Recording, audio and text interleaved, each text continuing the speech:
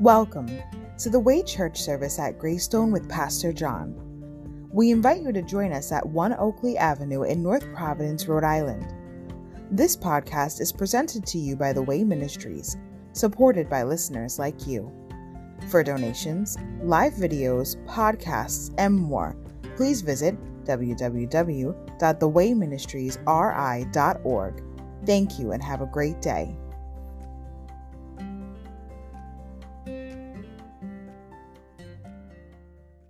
Give him the truth. It's very important that we get this out there because there's very little truth being preached out there today.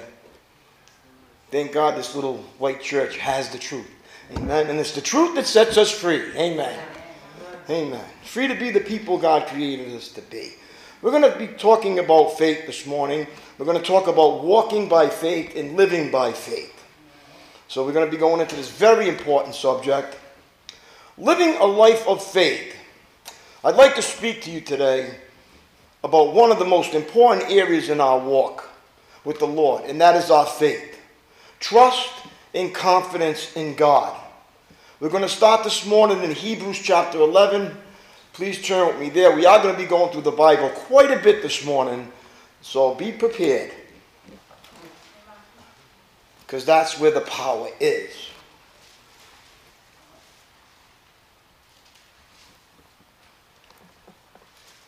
Hebrews chapter 11, look at verse 6.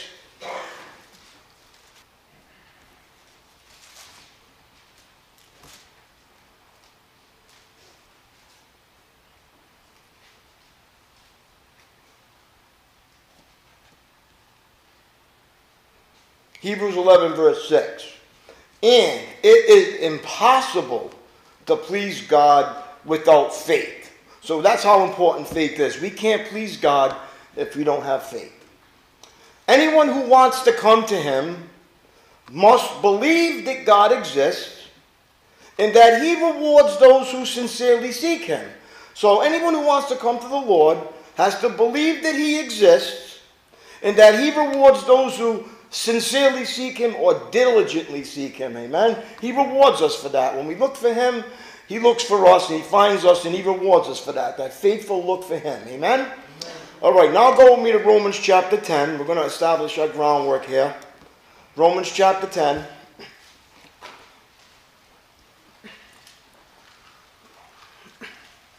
So how do we get this faith?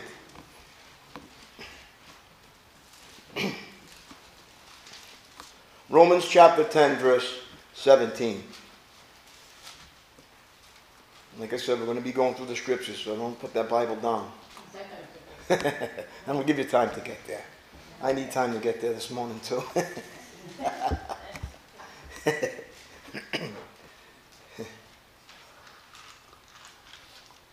might have to start sleeping here. I'm spending so much time here. But I love it here. This is the safest place for me to be. Amen? Safest place for you to be too. That's right, because when we're together, there's power when we're together. The devil likes to pick us off when we're alone out there in the world. You know, just like when a lion hunts for its prey. It goes after the one that's lagging behind, not the herd. It always goes for the one lagging. So that's who the devil goes after. The ones who are lagging back in their faith, not coming to church, walking by themselves, and the devil comes and tries to pick them off. It's easier to get picked off that way, amen? So you're better off staying in the pack, for sure. For your own good. All right, Romans chapter 10, verse 17. So faith comes from hearing. That is, hearing the good news about Christ. This is where it comes from hearing the good news about Christ. You heard the good news about Christ, and with faith you believed it. Amen? And you became a child of God by believing that. Amen? And heaven is your home guaranteed if you're a true believer in Jesus Christ. Amen? All right, now go with me to Luke chapter 22. A few more scriptures here to establish this groundwork. We have to. You have to understand it. All the messages that come from this pulpit come from the Bible. That's why I bring you to the Bible, so there's no discrepancies there. Amen? Okay.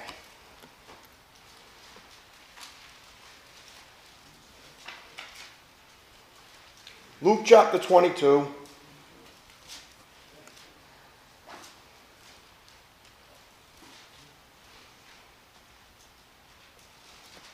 All of us go through this one. It's talking to Peter and Jesus. Luke 22, verse 31.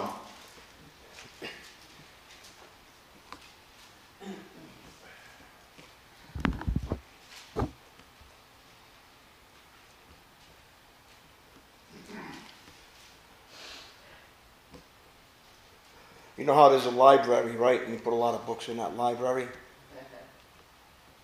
There's only one book you need in that library, and that's the Bible. It has every answer to your questions of life.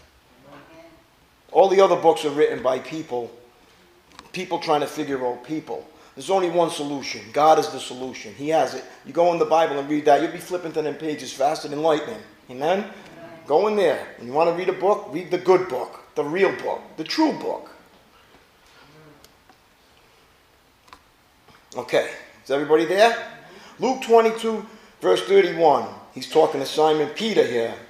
He's saying, Simon, Simon, Satan has asked to sift each of you like wheat, but I have pleaded in prayer for you. So when God lets the devil sift us like wheat, he does that to grow us.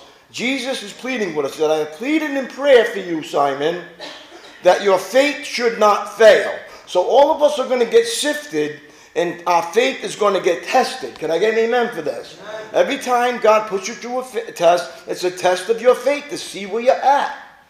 There's a reason why. And he says it should not fail. A lot of times our faith fails in these troubles because we don't understand what's going on. We think because we're coming to church and reading our Bible that we shouldn't be having these adversities, but that's not the way it is. That's because you are. And the devil is coming at you, and God is trying to grow you to the next level in faith. That's why he does it. Now he says in verse 32, I pleaded in prayer for you, Simon, that your faith should not fail. So when you have repented and turned to me again, how many times do we have to repent and turn to him again? Every day. Every day we have to turn to him again. Because all of us fall short of the glory of God. Then after he said that, look, he said, so when you have repented and turned to me again, strengthen your brothers. What do you do with it when you get stronger? You help strengthen your brothers. You don't just keep it to yourself. You use it to help others. Can I get amen for this? He didn't save us for ourselves. He saved us for his purposes, not ours. And his purpose is what? All of us to become Christ-like and build his kingdom down here, to turn from our old ways and to get into the new ways, the new birth, born again, amen? A new way of life, new lifestyle. All right. Luke 18, so you're in Luke 8. Go to Luke 18 now, since you're in Luke. I won't beat you up too much this morning. So stay in Luke 18.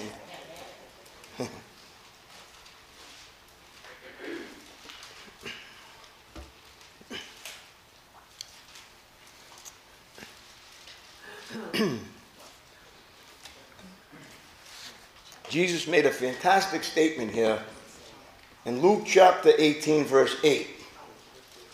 Luke chapter 18, verse 8. Jesus said, I tell you, he will grant justice to them quickly. But when the Son of Man returns, how many will he find on the earth who have faith? When the Son of Man returns, right? How many will he find on the earth who have faith? The Bible says in the last days, many will depart from the faith. And they'll start to follow doctrines of demons instead of the doctrines of the Bible. That's why I tell you to stay in the Word of God. Because the devil is going to try to get you out of the Bible and follow doctrines that come from demons because they're not from God.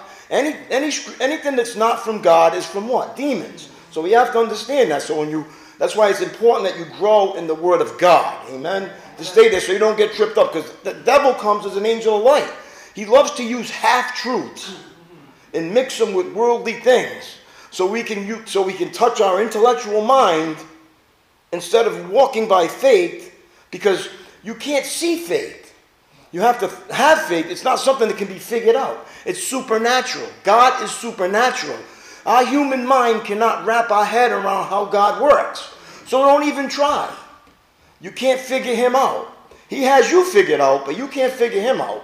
And believe me, you can't even figure yourself out. Ask yourself why you do some of the things you do. Over and over again, and expect something different to come out of it. Right? That's why we need a what? A savior. Because we can't save ourselves. Amen? And those who think that they can, you go for it. I'll see you soon, I hope. Nobody's guaranteed to come back. Amen? Look, when you walk out of God's will, you have choices to make. Good or bad ones. Every day of your life you have choices to make. And God never takes away our free will choice. Just because you come to church and read your Bible does not guarantee that you're going to make the right choices unless you live by what the Bible tells you to do. Okay, the big amen there, right? You can hear it, but that's what Don James said. What good is it if you just hear it and not do what it says? You're only fooling yourselves. And your faith is useless. Everybody thinks they do their religious activity and then go about their life and do things their own way. That's not how it works. Well, you can try that way. It never works. Okay. The theme of the message today is living a life of faith. What is the definition of faith? It means belief in, devotion to, trust in somebody or something, allegiance or loyalty to someone or something. For the Christian believer, okay, faith is putting our total trust and confidence in God. Now, an acronym for that would be for faith, feeling afraid, I trust him. Feeling afraid, I trust him. Can you get amen for that? Faith. Feeling afraid, I trust him. How many of us still have a lot of fears in our lives? We still have a lot of fears. We fear that somebody might not come to the Lord. We fear that, they're not going to get it. But instead of fear, we got to have faith. Faith replaces fear. Fear is a lack of faith. So whenever you're afraid of something, that means that your faith is lacking.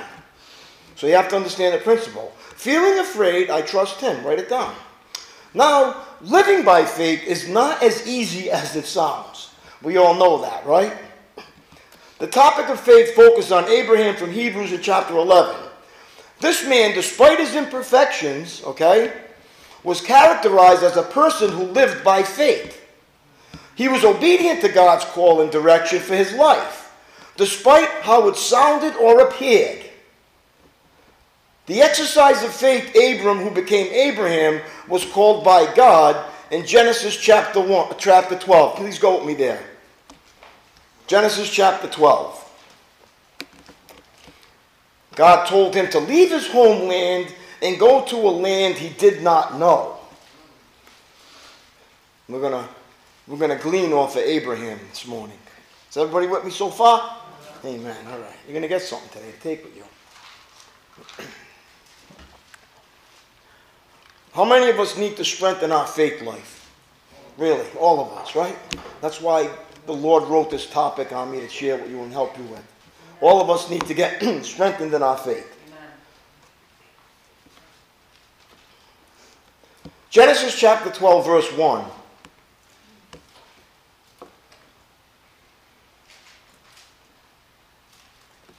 The Lord said to Abram, leave your native country, your relatives, and your father's family, and go to the land that I will show you. I will make you into a great nation. I will bless you and make you famous, and you will be a blessing to others. You see, when God blesses us, it's so we can be a blessing to others. Can I get an amen for this? There's a principle right there. Bless those who bless you. Listen, it says in verse 3, I will bless those who bless you and curse those who treat you with contempt. So be careful how you treat your spiritual authority and leaders. He says he will bless the ones that follow them, but he says what? He will curse those who go up against them. All the families on the earth will be blessed through you. So Abram departed as the Lord had instructed, and Lot went with him. Abram was 75 years old when he left Haran. He took his wife Sarai, his nephew Lot, and all his wealth, his livestock, and all the people he had taken into his household at Haran, and headed for the land of Canaan. When they arrived in Canaan, Abram traveled through the land as far as Shechem. There he set up camp beside the oak of Moreh. At that time, the area was inhabited by Canaanites. Leave your country literally means leave everything behind. The spiritual principle is to disassociate yourself from everything you know. Your country, your people, and your father's household. Hard words to hear, right? Even harder words to obey. To detach yourself from life's securities, whether financial, material, or relational, and follow God to an unknown place is the pinnacle of our faith. Detaching oneself from what is known and comfortable is the essence of what it means to trust God and to be obedient. Abram's obedience also impacted others.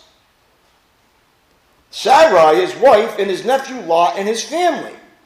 Our obedience to God will impact those around you as it did for Abram. Can I get an amen for this? When you follow the Lord and you're obedient to Him, it what? It helps others to become obedient and follow God. That's how it works. Our obedience to God will impact those around you as it did for Abram. There is a cost, though, to living by and in faith.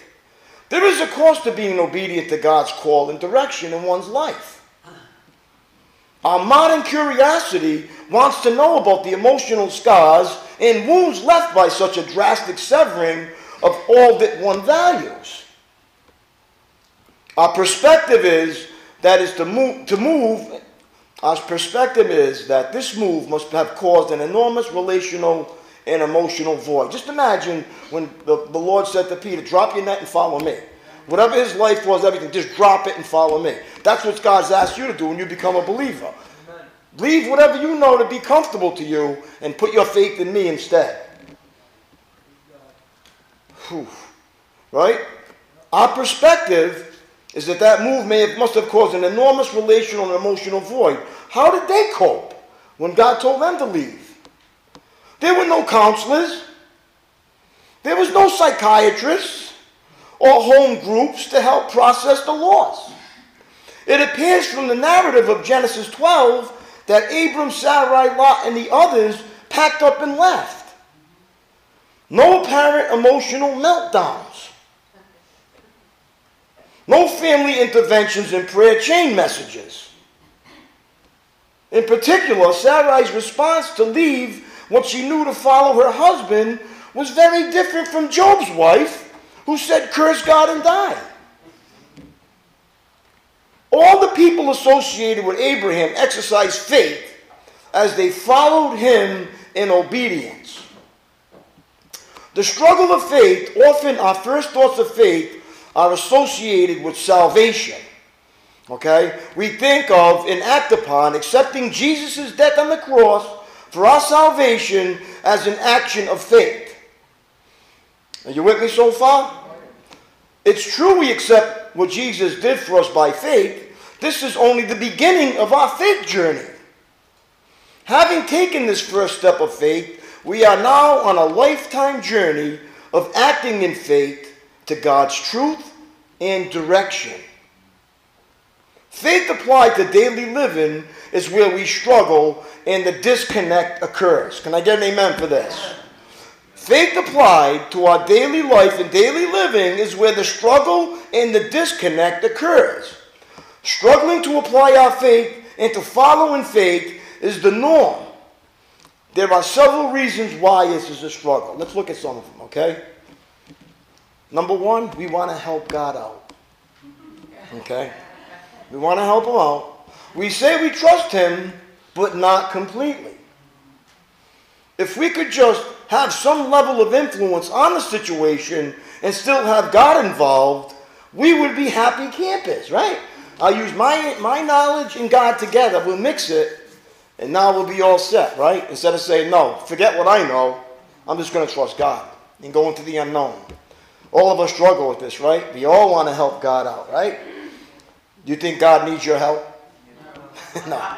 No. We need his help, right? Some of us are too prideful and stubborn to think that way. Okay. Have you with me so far?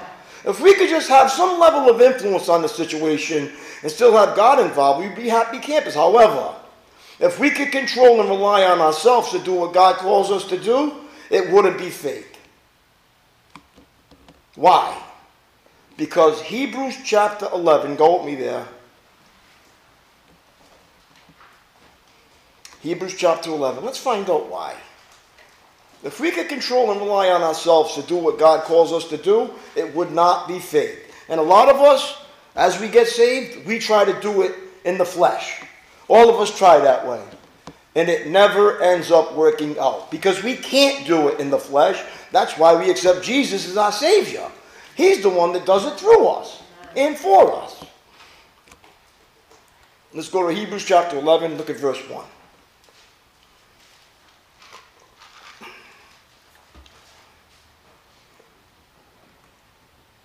Faith shows the reality of what we hope for. It is the evidence of things we cannot see. Through their faith, the people in the days of old earned a good reputation. By faith, we understand that the entire universe was formed at God's command, and that what we now see did not come from anything that can be seen. That's where the faith life comes in. People always look up and they try to figure out the stars and how this all got here. God put it here. He spoke the world into existence. That's how it got here. Look no further. Everybody's looking up into space, more and more and more and more and more. Listen, if God wanted us in space, there would be oxygen up there. If he wanted us up there, he would give us the ability to live up there. And everybody spends billions of dollars to look on what's going on up there instead of focusing on what's going on down here.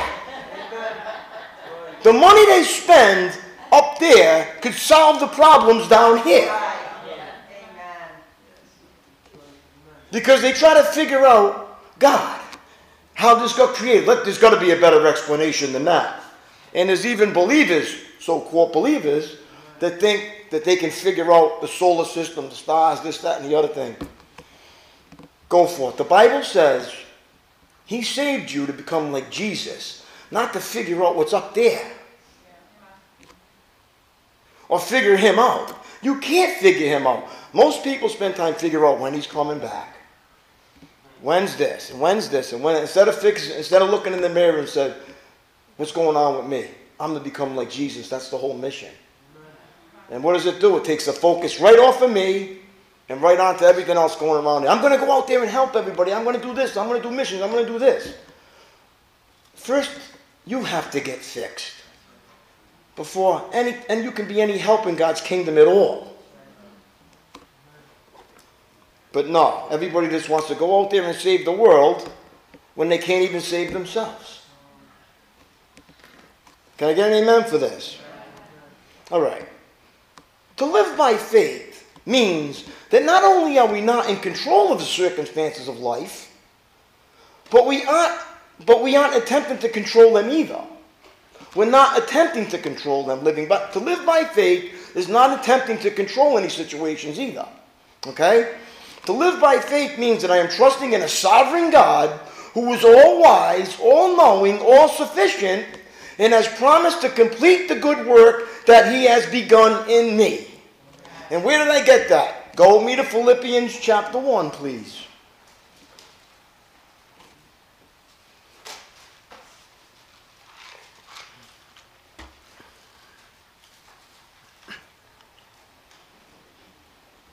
God saved us for one reason and for one reason only, to become like his Son. Something we couldn't do in our sin nature. Can I get an amen for this? Now we can say no to sin and yes to him. And do things God's way, not our way. Like I said, the Bible becomes the owner's manual. Look at verse 1 of verse 6 of Philippians chapter 1. Paul was really, really certain about this. He said in verse 6, I am certain that God, who began the good work within you, will continue his work until it is finally finished on the day when Christ Jesus returns. So let's go like this. We're never going to arrive. He's going to work on us all the way till we go home with him. He's never going to be finished with us. After we mature, he what? Prunes the mature branches so it produces more fruit. So the pruning process is always going to take place for a believer. We never arrive. Our faith is going to get tested and tested and tested again. And always remember one thing. The teacher is always silent during the test. You're not going to see God or figure him out or feel him. Because God isn't a feeling, he's a fact. He said, I'll never leave you nor forsake you. And then what does he do? He withdraws himself from you. You have no sense of God at all. And he puts you in a situation. And he says, you're going to trust me here? Or are you going to try to do it? Most of the time, I'm praying. I can't feel God. I got to take over. I don't feel God. God's not a feeling. He's not a feeling. He's a fact. He said, I'll never leave you nor forsake you. Do you believe that today? Well, stop relying on your feelings because they're not reliable. The devil works through your emotions. Only in the most dire of circumstances do we relinquish control and walk by faith. And then, only because we have to. Only when the situation is so grave that we know we don't have the resources to turn it around. That's when we do it. This is the disgruntled walk by faith. How then should we live by faith? We often struggle to understand what is happening. Right? The Apostle Paul struggled to understand what was happening in his life. He desired to trust God and live by faith and obedience, but it was often a struggle. How do we know that? Paul relates this struggle in Romans chapter 7. Turn with me there, please. How many of us struggle with our faith? How many of us struggle to let God be in control of our lives? All of us, right? And Paul's going to explain exactly why.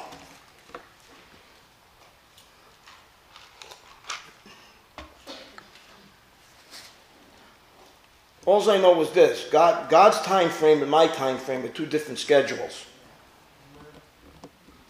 If you read your Bible, Noah was building an ark for 100 years in the desert before the promise came. Before the flood came. 100 years he had to trust God and build that boat in the desert. So don't think that everything's going to happen for you in your time frame. It might not happen to you in your lifetime. That's why you have to trust him by faith that he's going to handle it. And it might not be your way. But he has the perfect solution. He has the perfect answer. Because he's the one who created you. And he's the boss and we're not. And once you can accept that God is the boss, you can humbly get on your knees and say, Lord, I'm sorry. I always try to figure things out on my own. I'm going to put it in your hands from here on in. Father knows best. And all of us who fight against God, you're going to go in for a rough ride as you're through this life. Going through this life struggling against what God says to do, you're going to struggle and be miserable. Submit and obey. There's no other way to be happy as a Christian but to trust and obey. Amen? A lot of us can get mad at God, saying, why this, God? Why are you doing this? Why are you doing it this way? He does it his way because he sees the beginning to the end. We don't. We're very finite. We're only in the moment. He knows the whole picture. He knows what the outcome is going to be. We don't. Can I get an amen for this? So let's go to Romans chapter 7. Look at verse 14.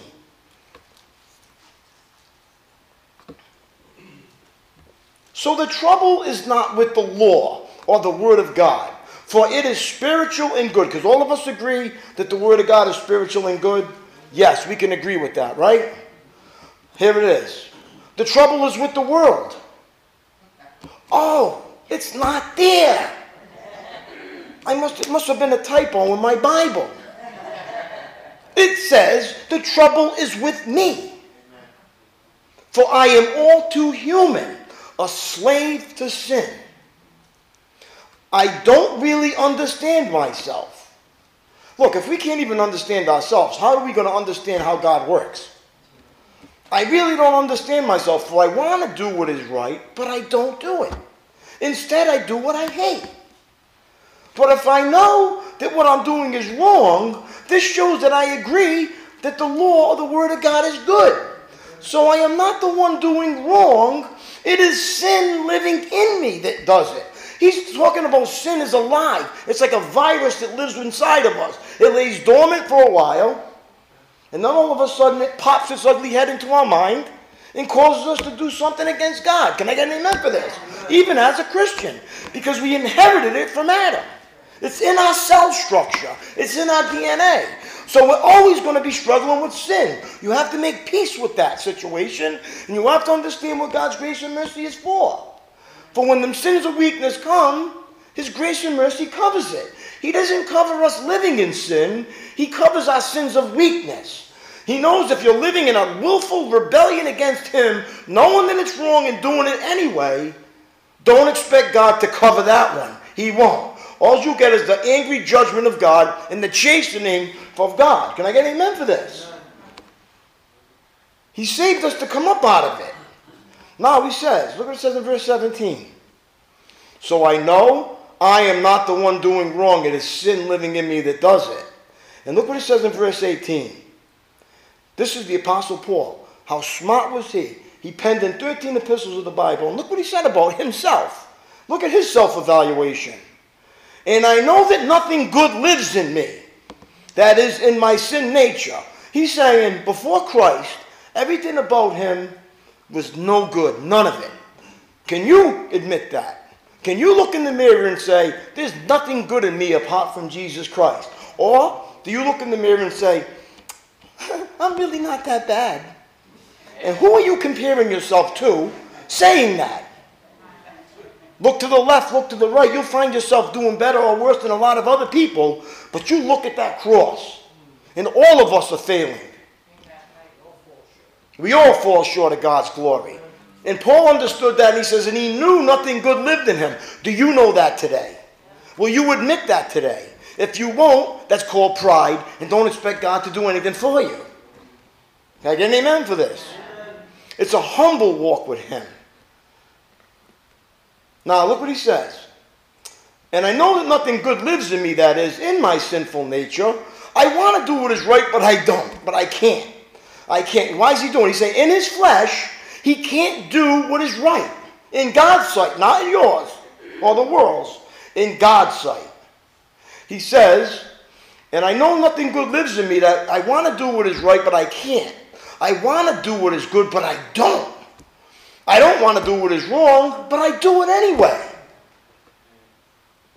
But if I do what I don't want to do, I am not really the one doing wrong. It is sin living in me that does it. He's saying he's actually possessed by the sin inside of him. It's controlling him. Everybody thinks possession is somebody turning green, spitting pea soup out of their mouth, spinning their head around.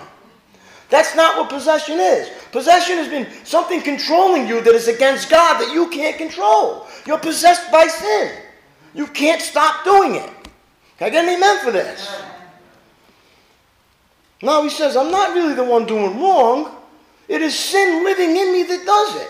And look at verse 21. He discovered something. I have discovered this principle of life. I hope you have too. You're going to learn this morning. You're going to discover this yourself. That when I want to do what is right, I inevitably do what is wrong. I love God's law or God's word with all my heart. Do you? Do you love God's word with all your heart? Or are you finding discrepancies in that word? Or do you love it with all your heart? It says, now look what it says in verse 23. But there is another power within me that is at war with my mind. This power makes me a slave to the sin that is still within me. He says, I'm saved and I'm going to heaven, but this struggle is driving me crazy. I thought that I was supposed to be perfect after I got saved. And how do Christians do? Every time they fail, they beat themselves up and say, oh, I should be no better. I should do better. Read Romans 7. We can't do better in the flesh. It's because we're not trusting God. We're doing it in our flesh. Can I get an amen for this? Is everybody catching on to what I'm saying? I'm just starting to wake up, so lock them doors. We ain't going nowhere. Amen to that, right? This is some good medicine for you today. This is better than any other book you're going to read. Now look what it says. There's another power within me, verse 23, that is war with my mind. This power that lives inside of me makes me a slave to the sin that is still within me. You see, we're saved and we're new creatures, but we still have a sin nature that's just as rotten as it ever was. Have you not noticed that? After you got saved, you still think and do things that are not godly? Or can you actually say, no, I'm like an angel every day now, since I got saved? Don't lie. God don't like that. Then, now, what is the result of you trying to do it in your flesh? Look at verse 24. Oh, what a miserable person I am. Now let me ask you this. Are you miserable? Are you a miserable Christian? If you are, he just explained why you're miserable. Because you're not understanding your own sin nature. You don't understand it. He says, what a miserable person I am. Now he's saying, who will free me from this life that is dominated by sin and death? Oh boy. Who wants the answer to that one? Could I get an amen? Could you want an answer to that question? Look how hard this answer is. Who will free me from this life that is dominated by sin and death? Thank God. The answer is in Jesus Christ our Lord. Now, who is Jesus Christ our Lord? That book you got in your hand is Jesus Christ our Lord. You see? That's what you have to understand. Thank God the answer is in the Bible. It's the Word of God that gives us the answer. Jesus Christ is the Word. The Word became flesh. Can I get amen here? Listen, pay attention. It's the Word of God. Amen. It's going to make you joyful and make you understand the reality of life and the depravity of life and the depravity of my own life. The answer is in Jesus Christ. So you see how it is? In my mind, this coconut, I really want to obey God's word. I really want to do the right thing. But because of my sinful nature, I'm a slave to sin. Now do we get an understanding why we continue to sin after we get saved? There's something inside us that wants to control us. And we're born without God in us. We're born spiritually dead at birth. We're born with the sin nature. We're not born with God. We're separated from God because of the fall. Until we accept Jesus Christ into our lives, we will never get that new nature. And there's only one way to get it. You have to believe that Jesus Christ is the Son of God who rose from the dead.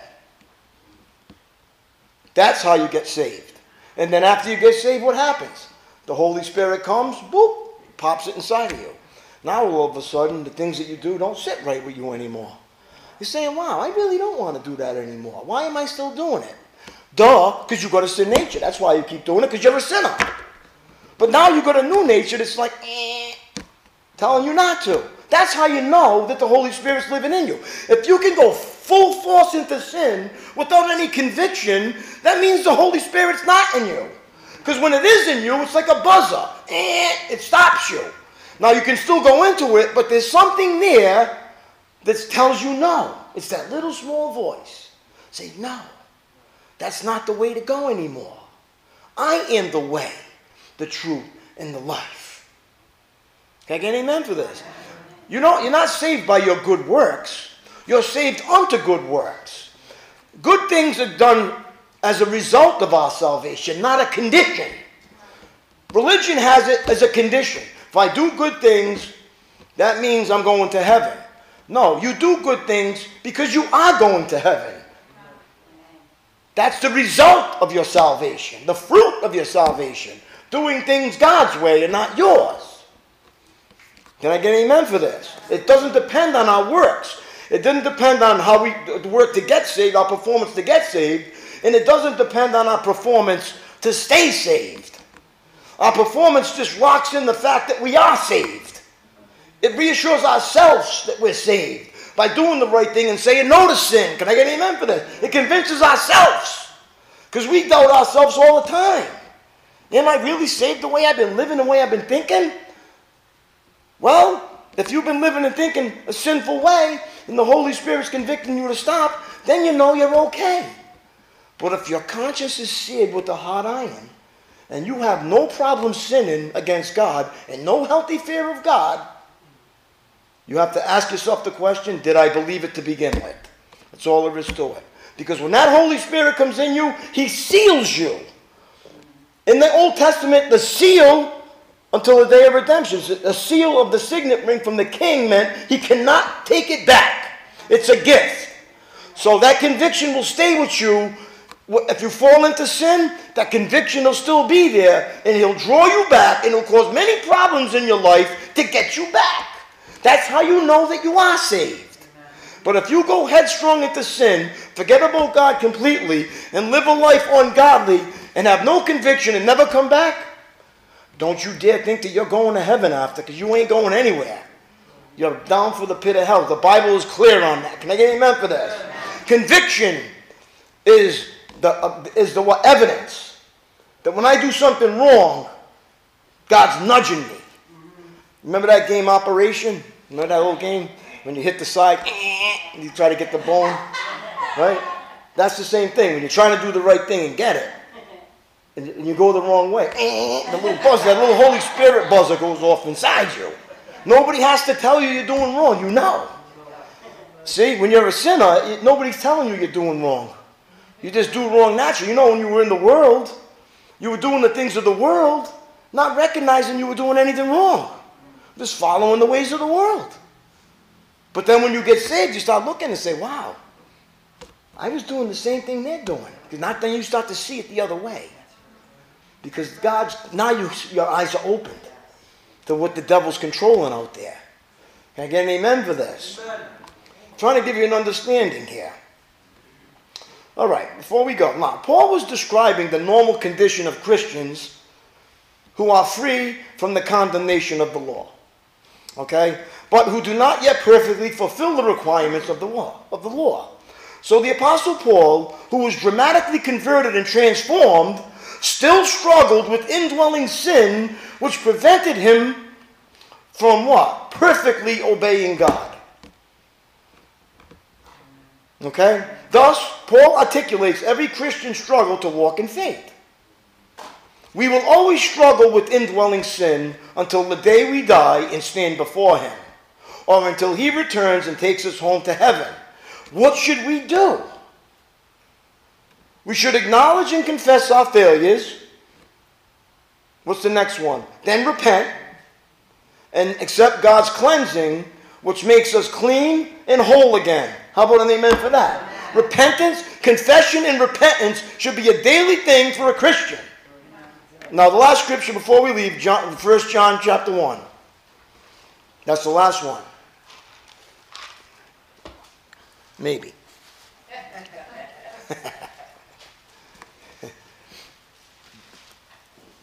1 John chapter 1. And we'll continue with this message next time we get together. Lord willing. 1 John 1, look at verse 5.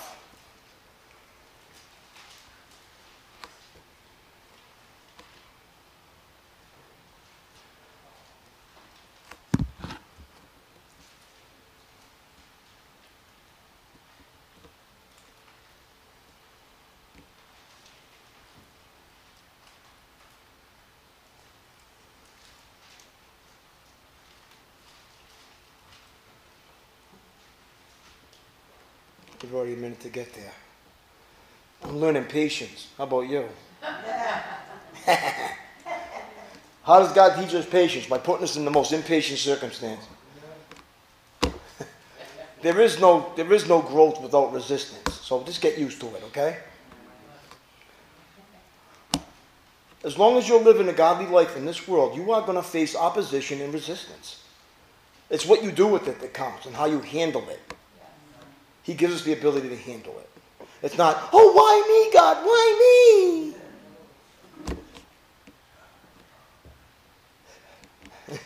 I'm just going to say one thing. Grow up.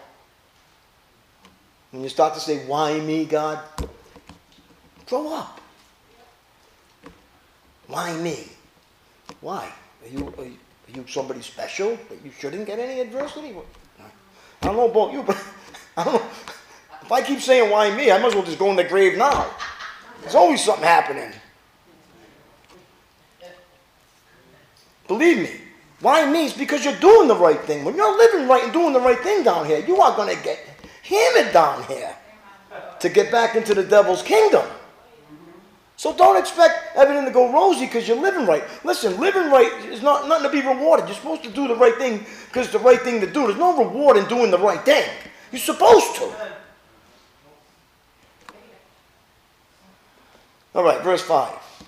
1 John 1, verse 5. This is the message we heard from Jesus. And now declare to you, God is light and there is no darkness in him at all. So we are lying if we have fellowship with God, but go on living in spiritual darkness, or go on living in our sin nature. This is what he's saying here. We're lying if we say we have fellowship with God, but go on living in spiritual darkness. You cannot fellowship with God living in sin. It won't happen. We are not, look what it says. So we're lying if we say we have fellowship with God, but go on living in spiritual darkness, which is in our sin nature. We are not practicing the truth. See it? Practicing the truth. But if we are living in the light, as God is in the light, then we have fellowship with each other. And the blood of Jesus, his son, cleanses us from all sins. You see it? There's a condition there, isn't there? If we claim we have no sin, we are only fooling ourselves and not living in the truth. But if we confess our sins to him, he is faithful and just to forgive us our sins and to cleanse us from all wickedness.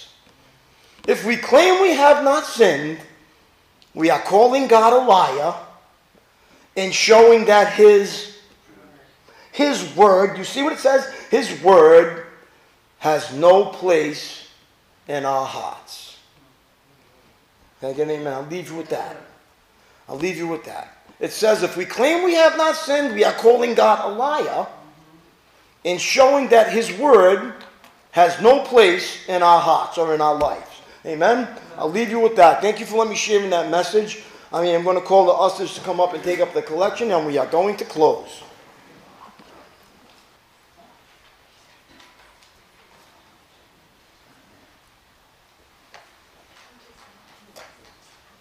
All right, 1 second song, Resurrection Power.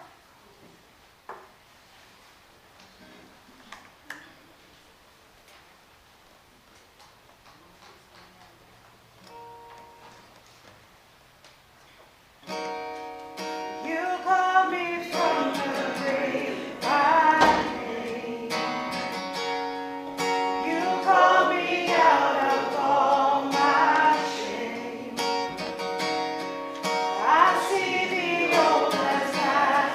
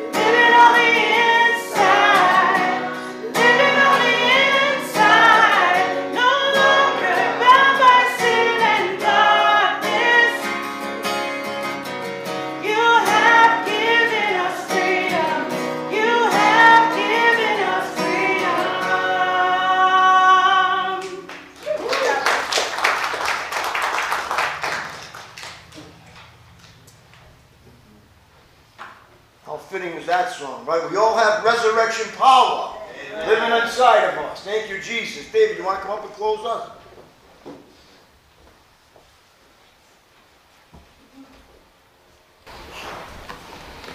We can all bow our heads for prayer.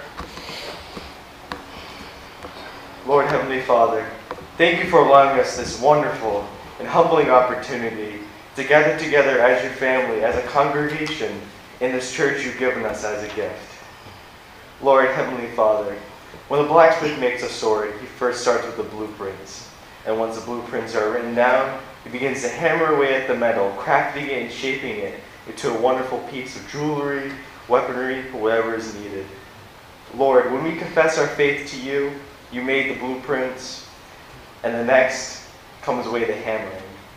Lord, I pray for all of us here, the hardest part is to trust you during that hammering process. Yes, to hope and to have the confidence needed to understand that by the end of all that hammering, all the chiseling away, that will be crafted into something new, beautiful, and useful for your kingdom, Lord. Yeah. Lord, it's a hard process to do, and we desperately need your help in it, because we cannot do it in ourselves, Lord. We will easily give up without your faith and without the hope and the confidence and the promises that you've given us all, Lord. I pray, Lord, for all of us here, not just myself, that our faith in you may be strong as the steel cables that hold up bridges, Lord. Let it never bend, let it never break. Let us stand firm in you, Lord, and let us ignore the passions and the idols of our flesh as we continue this walk with you, Lord. And I pray for all of these things through the name of your Son, Jesus Christ. Amen. Amen. All right. All right. Awesome. Thanks, David. Service is over. Go enjoy the rest of the day in faith. Have a great day. Until we meet again, God bless. Peace.